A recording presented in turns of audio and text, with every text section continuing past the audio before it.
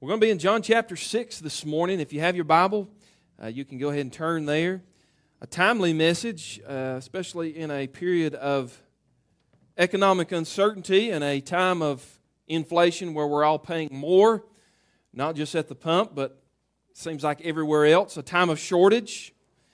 I want to preach to you today on the Lord of our daily bread. At 19 years old, Bruce Olson left for the mission field deep in the mountainous jungles of Colombia. He felt as he was called by the Lord to attempt a breakthrough with a hostile and superstitious people, the Molotoni Indians, a group that was deemed by many mission organizations as unreachable.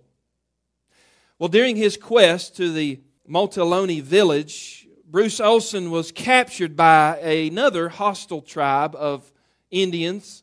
He was shot with arrows and badly injured.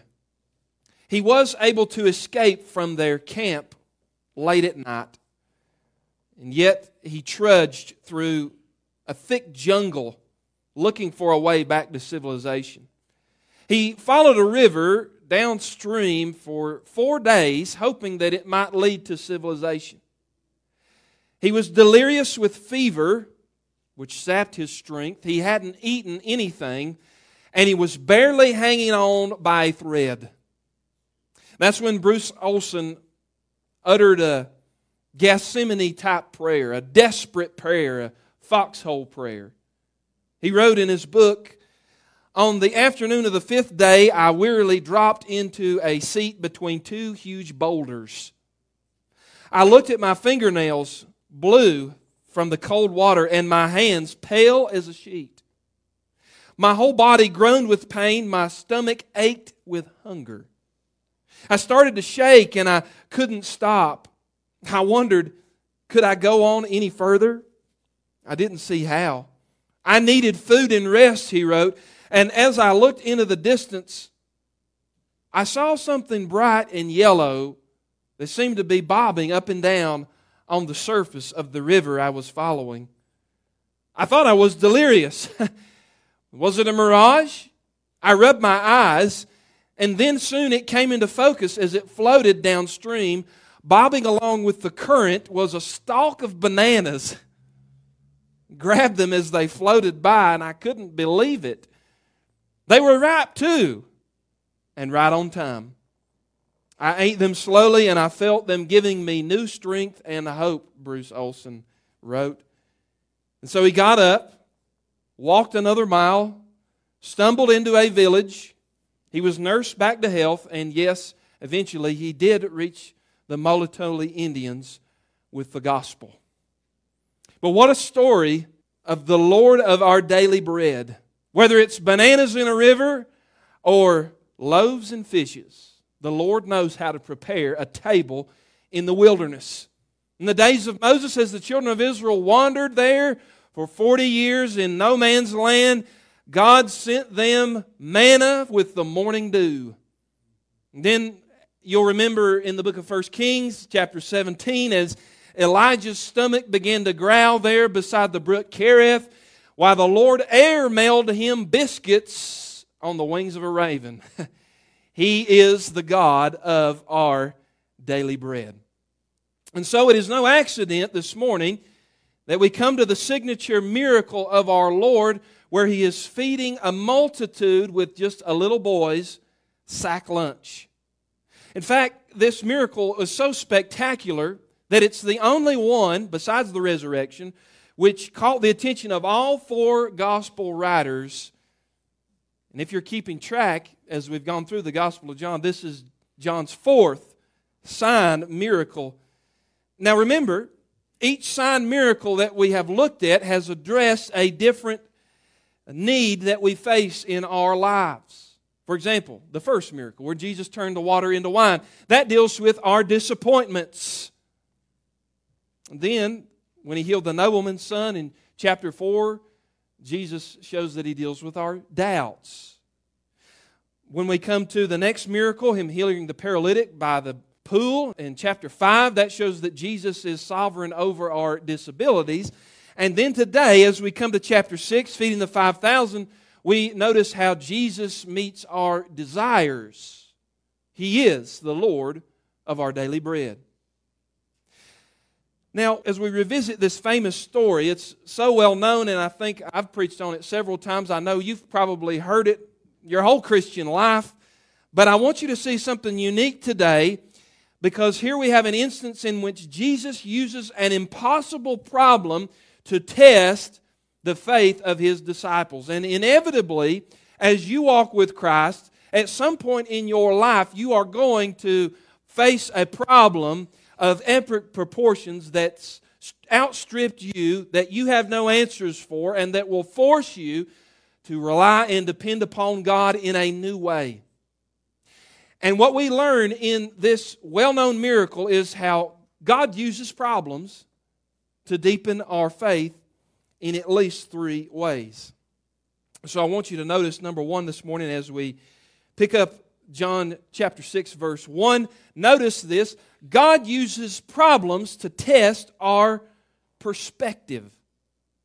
God uses problems to test our perspective. Notice verse 1. And after this, Jesus went away to the other side of the Sea of Galilee, which is the Sea of Tiberias. And a large crowd was following Him because they saw the signs that He was doing on the sick. And Jesus went up on the mountain, and there He sat with His disciples. Now the Passover, the feast of the Jews, was at hand. And lifting up His eyes then, and seeing that a large crowd was coming toward Him, Jesus said to Philip, "Where are we to buy bread that these people may eat?" And He said this to test Him, for He Himself knew what He would do. Philip answered Him, 200 denarii worth of bread would not be enough for each of them to get a little. One of His disciples, Andrew, Simon Peter's brother, said to Him, "There is a boy here who has 5 barley loaves and 2 fish, but what are they among so many?" Notice the skepticism. God uses problems to test our perspective. Now, I mentioned that this story is mentioned in all 4 of the Gospels. There's details that are unique to each writer. And if you take what Matthew says, Mark, Luke, and John, put it together, you get a complete picture of the context of this miracle. Now, Mark 6:35 and Luke 9:12 tells us how the hunger pains of the crowd was compounded by the lateness of the day. It was evening. The sun was about to set. The Bible says there was about 5,000 men there. The miracle actually is probably a miracle of 20,000 or 25,000 when you factor in the women and the children.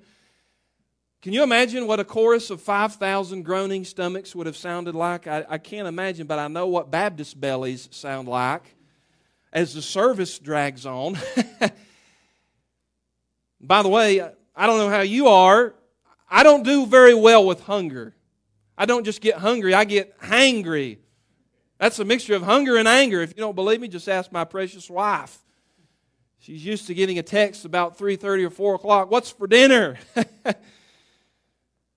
But you see that if you keep reading this, if you read it in Matthew chapter 14 and verse 15, the disciples say, "Send the people away, Lord."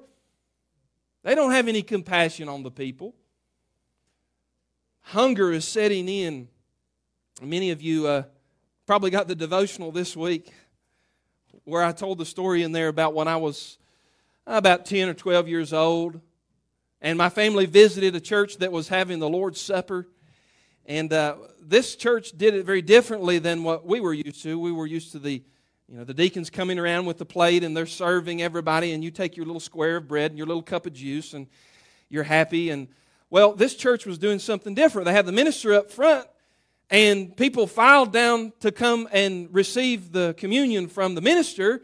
And man, I was so hungry that morning. I'll tell you what, my stomach was growling probably like some of yours is right now.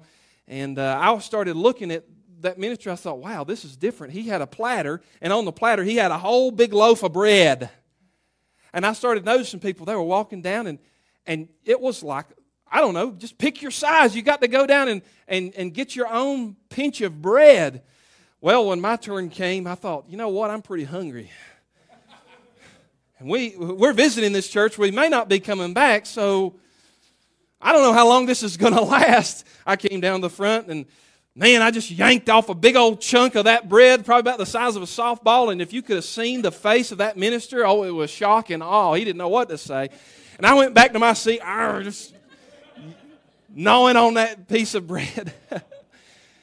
I don't do well with hunger. Neither do these folks. Not only was there a problem of the lateness of the day, but Matthew 14:13 says there was a difficulty with the location. It was a desolate place. There wasn't any drive-through that they could find.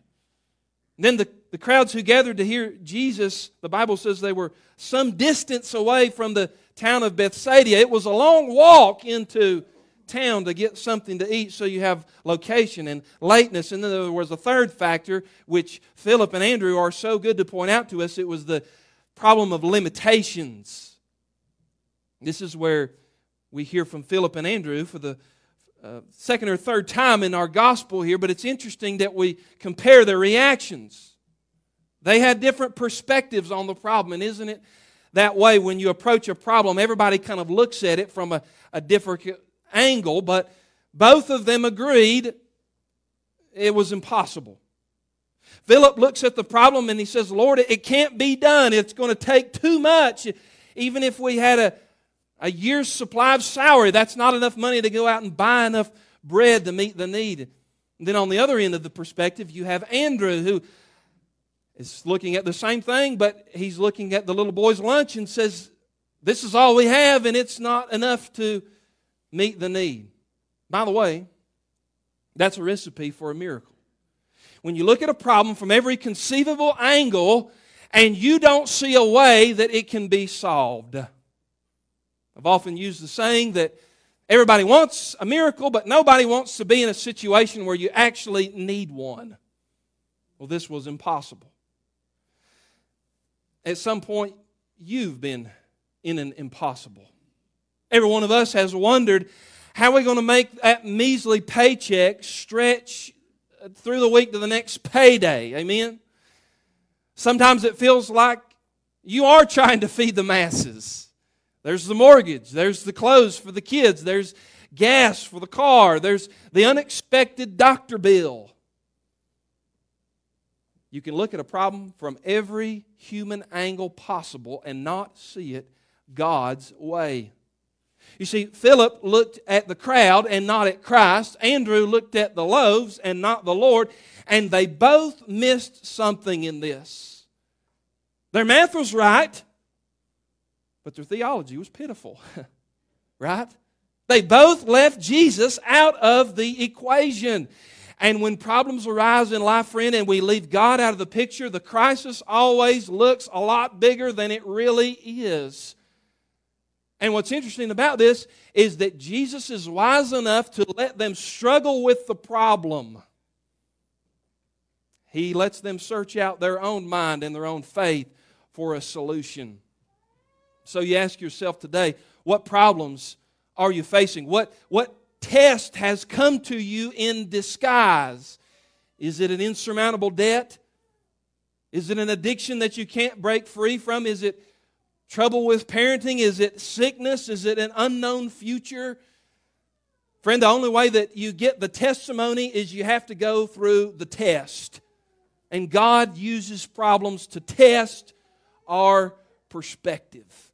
Who are we focusing on? Us, our resources, our ability, our means, or are we looking at what God can truly do? I love the old movie Apollo 13. Well, it's old now. I keep getting reminded by the youth group that I am getting older because I'll be teaching and I'll reference a movie that came out when I was a kid and I think it's relevant. And I ask them, have you seen that movie? And they're like, no, you're old. Stop. But Apollo 13, I remember when that movie came out when I was a kid, and it follows the story of the in-flight explosion that occurred there upon the spacecraft. It was started out as a mission to the moon, but they had a calamity on board, a little malfunction, an explosion, and all of a sudden the mission now turns into a rescue where they've got to figure out a way to get Tom Hanks, Kevin Bacon, and Gary Sinise back home They slingshot around the earth and they tell that wonderful story. If you haven't seen the movie, you need to. But there's a great moment in that picture where NASA officials are giving the bad news to the media, and they start talking about all the problems and all the things that have gone wrong. And one of the NASA media people says, "I know what the problems are, and this may be the worst disaster ever in NASA's history." And that's when somebody else in the organization overhears, and he pops in and he says, "With all due respect, I believe this is going to be our finest hour."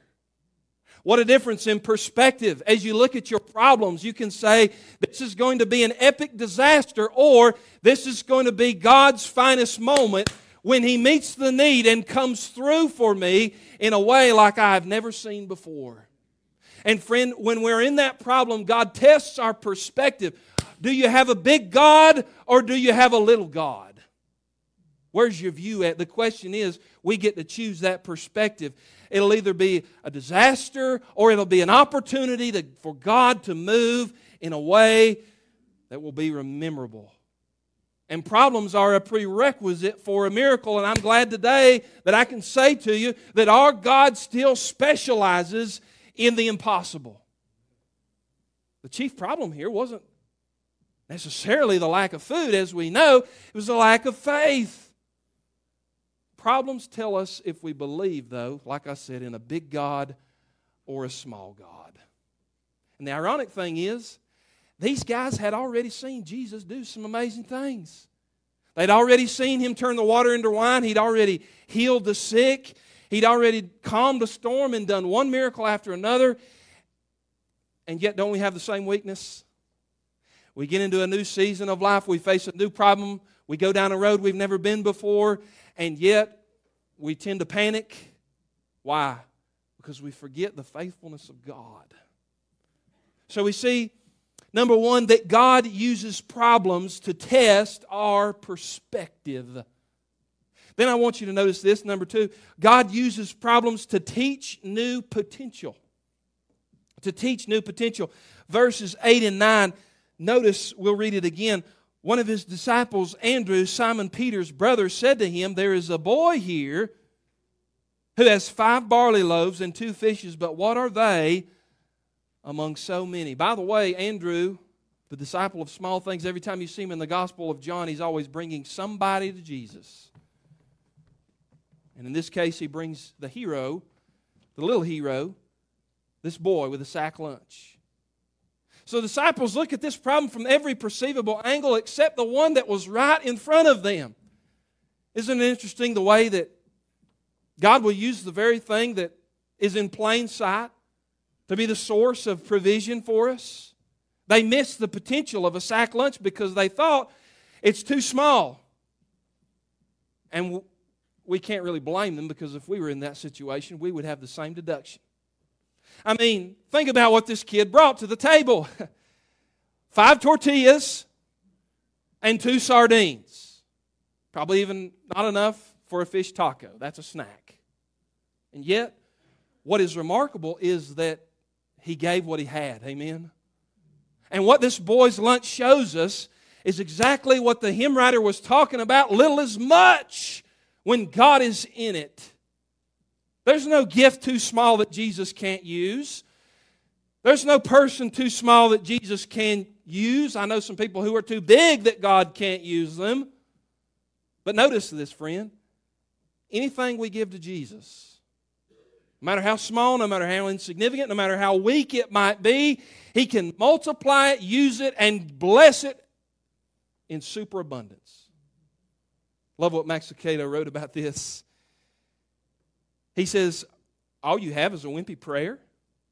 All you have is a meager skill. All you have is $2. Give it to Jesus. God can take a small thing and do a big thing. God used the whimper of a baby Moses to move the heart of Pharaoh's daughter. He used the faulty memory of an ex-con to deliver Joseph from the prison and send him to the palace. He used David's sling and a stone to overthrow the mighty Goliath. And if God can turn a basket into a buffet with food to spare, don't you think He can do something with your life, with your 5 loaves and 2 fishes of faith. Here's one thing I know about being tested and about learning to trust God. It's this: if it stays in my hands, nothing happens. But if I put it in His hands, nothing is impossible. You see, as long as it stays with me, I can't bless it, I can't multiply it, I can't do anything supernatural with it. But if I will give it to Jesus, oh friend, what He can do. I love what Martin Luther, the great reformer, said: I have held many things in my hands, and I have lost them all, but whatever I have placed in God's hands, that I still possess. Oftentimes we will sing that hymn, Little is Much, when God is in it. There's a great, amazing story behind the history of that hymn. And it dovetails perfectly with this miracle of provision here. Here's how that hymn came to be wrote. Listen to this. In the late 1800s, one cold, stormy winter evening in Canada, a bachelor named Fred Sheffield was cozy in a small cabin riding out a snowstorm when a frantic knock at his door disturbed him. Answering the door, he found a man chilled to the bone. The man explained that he was from a train that had stalled a few miles away and the passengers were in danger of freezing to death. Would this Mr. Sheffield be willing to open up his home for shelter? Of course, he consented. The man hurried to the side of the train, and his little home was crowded. And that modest cottage provided hospitality the best he could through the blizzard until they could get the train moving again. Well, one of the passengers that Fred Sheffield met was a young lady named Kitty. They struck a romance up. They started calling and sending letters back and forth, and soon they got married. Sometime later, they moved to Ottawa. They were led to salvation. They began to attend a local church. As they matured in their faith, they became choir leaders, and little Kitty Sheffield wrote the words to a song called Little is Much, based on the many times they had seen God meet their need. One evening, as Kitty was playing the piano, teaching her hymn to the church, she heard something in a young man's voice. She asked him to sing alone. He didn't want to. We never do we? She persuaded him, and over time he developed a rich baritone voice and found his confidence enough to sing in front of the church, and that young man was George Beverly Shea, America's beloved gospel singer who eventually joined Billy Graham in his ministry in 1947. He served until his death in 2013. He died at the ripe old age of 104, and it is said that George Beverly Shea sung before more people than any other person in history, and he wrote that hymn that we all love, I'd Rather Have Jesus. Now think of it. Little is much when God is in it. One act of kindness opened the door, and that led to marriage, and then one faithful witness led to a salvation, and then one engagement led to a gospel singer who would touch millions and millions of lives. But that whole thing began with a problem. Will you open up your door and let these poor, cold people in? And yet look at all the potential that came from that one little act of kindness, and God did the rest. Friend, I'm asking you today, what do you need to put in God's hands? Is it your finances? Is it your future? Is it your talent and your gifts? Is it your shortage? Is it your sin that you need to place in the hands of a miracle, supernatural God? Well, we see that number one, God uses problems to test our perspective.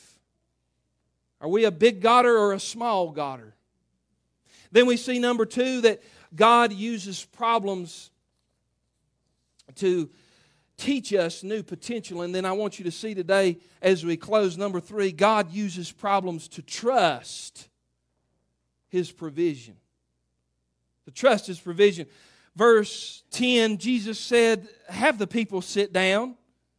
And now there was much grass in the place, and so the men sat down, about 5,000 in number. And then Jesus took the loaves, and when He had given thanks, He distributed them to those who were seated, and also the fish as much as they wanted. Not needed, as much as they wanted. This was Thanksgiving afternoon.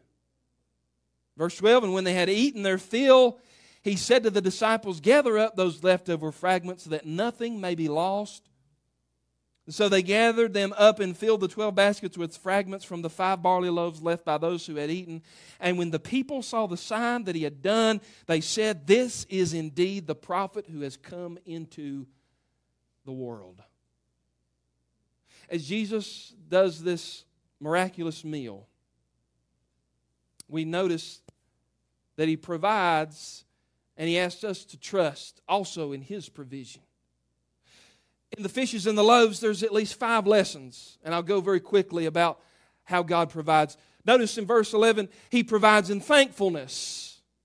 Notice that little verse, and when He had given thanks. Isn't that interesting to you?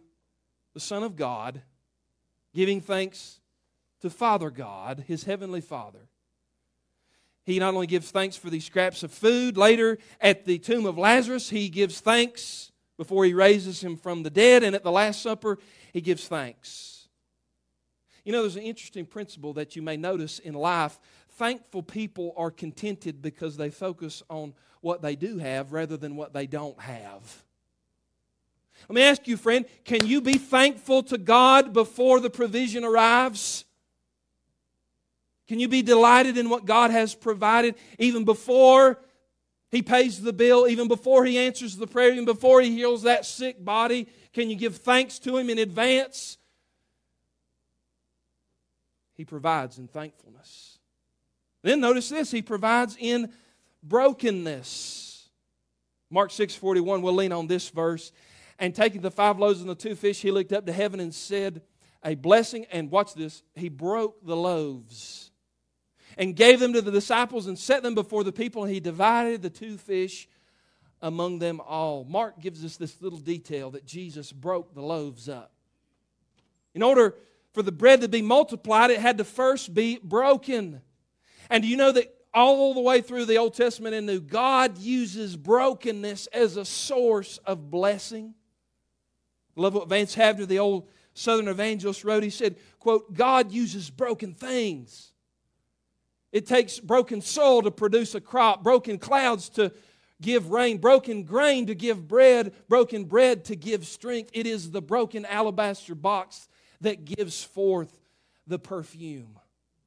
And notice this, there's no wasted leftovers in the equation. God will not waste the broken pieces of our lives either. Maybe that's all that you have to give Him today. Your brokenness, your messed up situation, your sin problem, your past, whatever it might be. Friend, you can hand over the broken fragments of your life, and Jesus can do something amazing with it. It can be multiplied and blessed and anointed to go out and minister to others in ways that you never dreamt it could. Give God your weakness. Give God your brokenness. Give God the little leftover scraps of your life and say, Lord, if you can do something with it, it's yours. We've seen God do so many mighty things in my family's life and testimony. I sat around the table of Joe McCarson, for goodness sakes. We heard time and time again stories of how God met the need and how God blessed, even coming up as a kid. I can remember my daddy telling a story. He had his own business, used to be over on Church Street, and then it was over on Brevard Road, but Furniture Repair Works. And you've never really had a prayer life, I guess, until you've been a small business owner. Somebody say amen.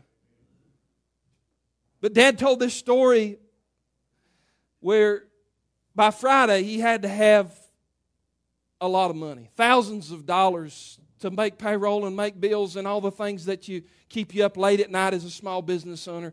I mean, I don't remember the exact amount, but I know that it was well into the thousands. And Dad told the story that by Friday, the money wasn't there. They were still short thousands and thousands of dollars. So he'd been praying all that week that God would meet the need, and then Friday came, and The doors opened for business, and somebody brought in a check to pay for a bill. And then by lunch, somebody had called in something else, and it started to trickle in. But then by about the time it was getting down to the end, when the deadline had to be met, the mail hadn't come yet. And I remember my daddy telling the story that he went out to the mailbox. And as he opened that mailbox, he opened it up, and there was one envelope after another. Check after check after check. And the exact amount that was needed to meet the bill that day. It all came in. Why? Because He's a faithful God. He's a good God. He's a providing God. He provides in brokenness. He provides in thankfulness. He provides in, watch this, faithfulness. Matthew 14:19, I love what it says here. He ordered the crowds to sit down on the grass, and taking the 5 loaves and the 2 fish, He looked up to heaven and said a blessing. Watch this. Then He broke the loaves and gave it to the disciples, and the disciples gave them to the crowds. You notice what happened here? Jesus worked this miracle through the hands of the disciples. A lot like that first miracle of turning the water into wine. As they filled up those water pots, it was transformed. But notice this, Jesus employed the disciples to be part of the miracle. What do you think Philip and Andrew thought as they had assessed the situation, and it just kept multiplying and it kept breaking and they kept serving? Friend, this gives me great encouragement today, because oftentimes all God asks us to do is the simple thing that He's asked us to do. And then He can do what only He can do. I can't save souls, but I can preach the gospel. I can't heal sick bodies, but I can pray. I can't make the church grow, but I can serve. And yet in faithfulness in doing the little thing that God has called me to do, just as the disciples worked this miracle out to the people, God adds His blessing, God adds His supernatural ability to it. Haven't we seen God do that here in this ministry just this year? Man, I'm constantly blown away by the things that I see God doing in this church. I shouldn't be surprised, because it's exactly what I prayed for, right? But yet God meets the need time and time again. I sent out that message a couple weeks ago that we had over 100 on a Wednesday night. Praise God! Did you see all the little children running around in the gym and crawling all over the playground? Amen! The church is supposed to be dying, by the way.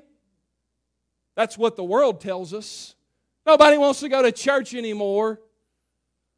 We're supposed to be suffering under this regime, and there's not supposed to be hope in the world.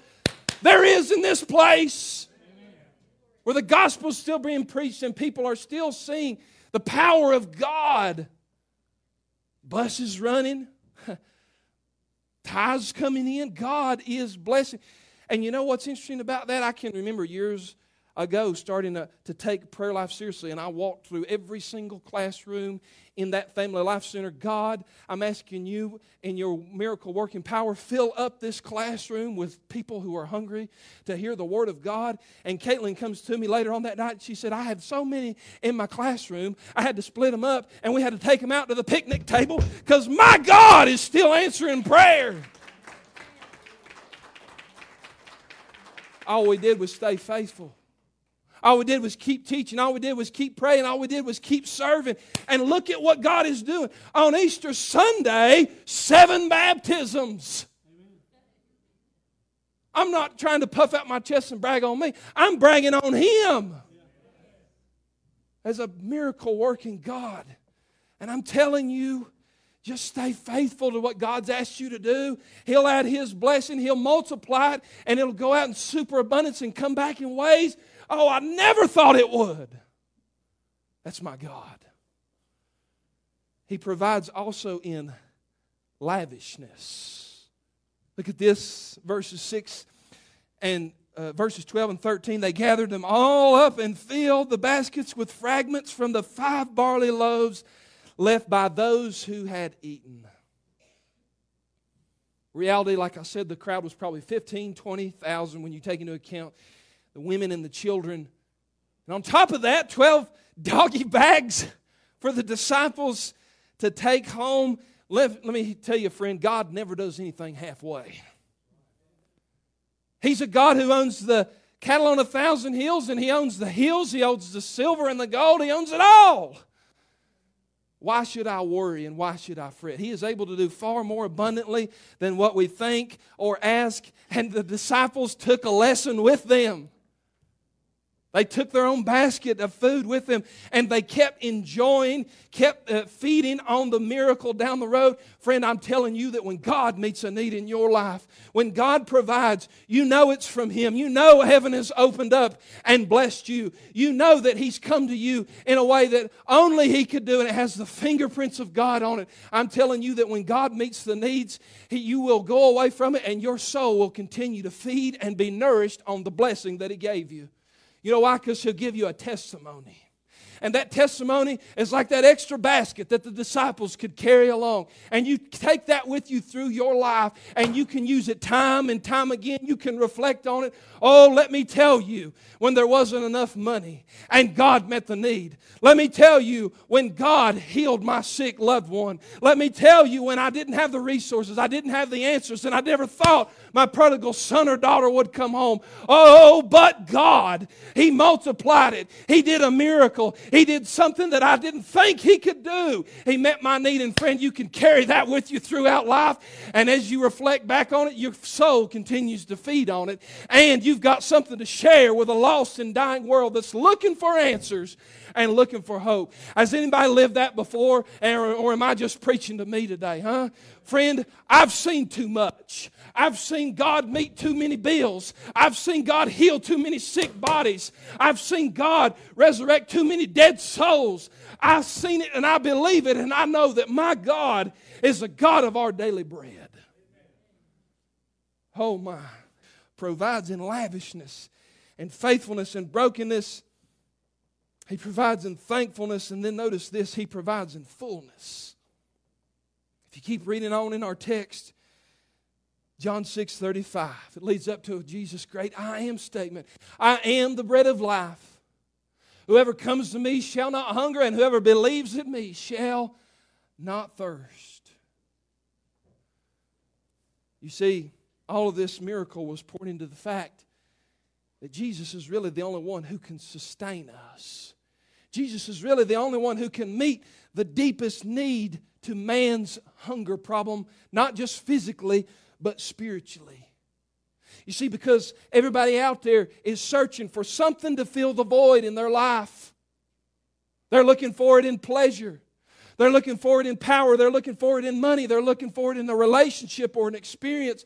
But how many of you know all of that's like eating cotton candy? And we try to fill ourselves up with the things of the world and the promises of the enemy, and we're left wanting. And the only one who can sustain us, the only one who can forgive us, the only one who can meet our need is Jesus Christ. That's why He said, I am the bread of life. You don't have a problem that Jesus can't solve.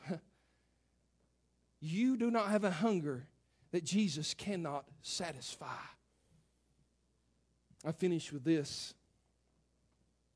Talking about my little extra basket that I carry away. I carry this one as long as I live. A few years ago, pre-COVID, one of our mission trips to Honduras. We were going that year to do a food ministry. We witnessed a manna-like miracle. What we were doing that year primarily was we were going into the villages working with our missionary, and they had taken our donation and bought dried rice, dried beans, and corn. This is the basic diet of the Hondurans there in that nation. And so we loaded up our truck, 25 pounds of rice, beans, and corn for all the households that we were to visit. We would take the food in. We would say, this is a loved gift from your friends at Liberty Baptist Church, and we want you to know that Jesus loves you. We'd share the gospel with them. we'd connect them with the missionary. And so we met a physical need so that we could touch a spiritual need. Well, that morning, before we headed out, me, Doug Bailey, Jake Reinhardt, we counted out all the bags of food that we would need according to the number of households that we were going to be visiting. I think it was 50. So 50 times 3, that's 150 bags total, right? Each house is getting one. This is what happens when you put Candler boys in charge of math. We went through the whole village. We delivered all of our food, and we got there to the end, and we had 3 bags left over. Rice, beans, and corn. And I looked at these guys, and I said, you guys had one job. All you had to do was count it out right. But you know what? God knew what He was going to do. Just like Jesus knew what He was going to do in that miracle. So we went to the missionary. We said, look, I don't know how we did this, but we got extra food left over. What are we going to do? He said, just leave it in the truck. Get in. So we're driving along, and we come to this little hog trail. I mean, this was remote. You talk about being out in the middle of nowhere. It looked like nobody lived down this road. Missionary stops. He says, you know what? I've never gone down this road before, and I always wondered what was down here. Let's take an adventure. Yeah. So he drives us down this little hog trail. I mean, it was off-road mudding. It was hardcore. And we get there to what looks like to be the end of the road, and up on a hill, there's a little shack. Little house made of mud, held together with plastic and cardboard. I mean, just the saddest little house you've ever seen in your life. And at the door is standing this old mother. We knew we were in for a divine appointment. Our missionary, he said, get that food ready. He said, this is it. So I walked up to the house with him. We met the mother. We explained everything to her. Hey, we're from Liberty Baptist Church in Candler, North Carolina. We're here to bless you today. We have a gift of food. We want you to know that God loves you, that Jesus died for your sins. And she began to just tear up. I mean, before we could even get the testimony out, she just starts bawling and bawling and bawling. And I asked the missionary, I said, what is she talking about? Why is she so emotional? And the missionary explained to me, this little mother said, but you don't understand. She said, we had just run out of food a couple of days ago. And we were wondering, where's the next meal? Praise God, where's the next meal going to come from? And 3 redneck boys from Candler, North Carolina come rolling down this hog trail to meet her need. You tell me He's not the God of our daily bread. There was a little 13-year-old boy right there. He was amazed because he knew what the situation was in his house. I opened my Bible. I turned to John 6:35. I said, Jesus says He's the bread of life, young man.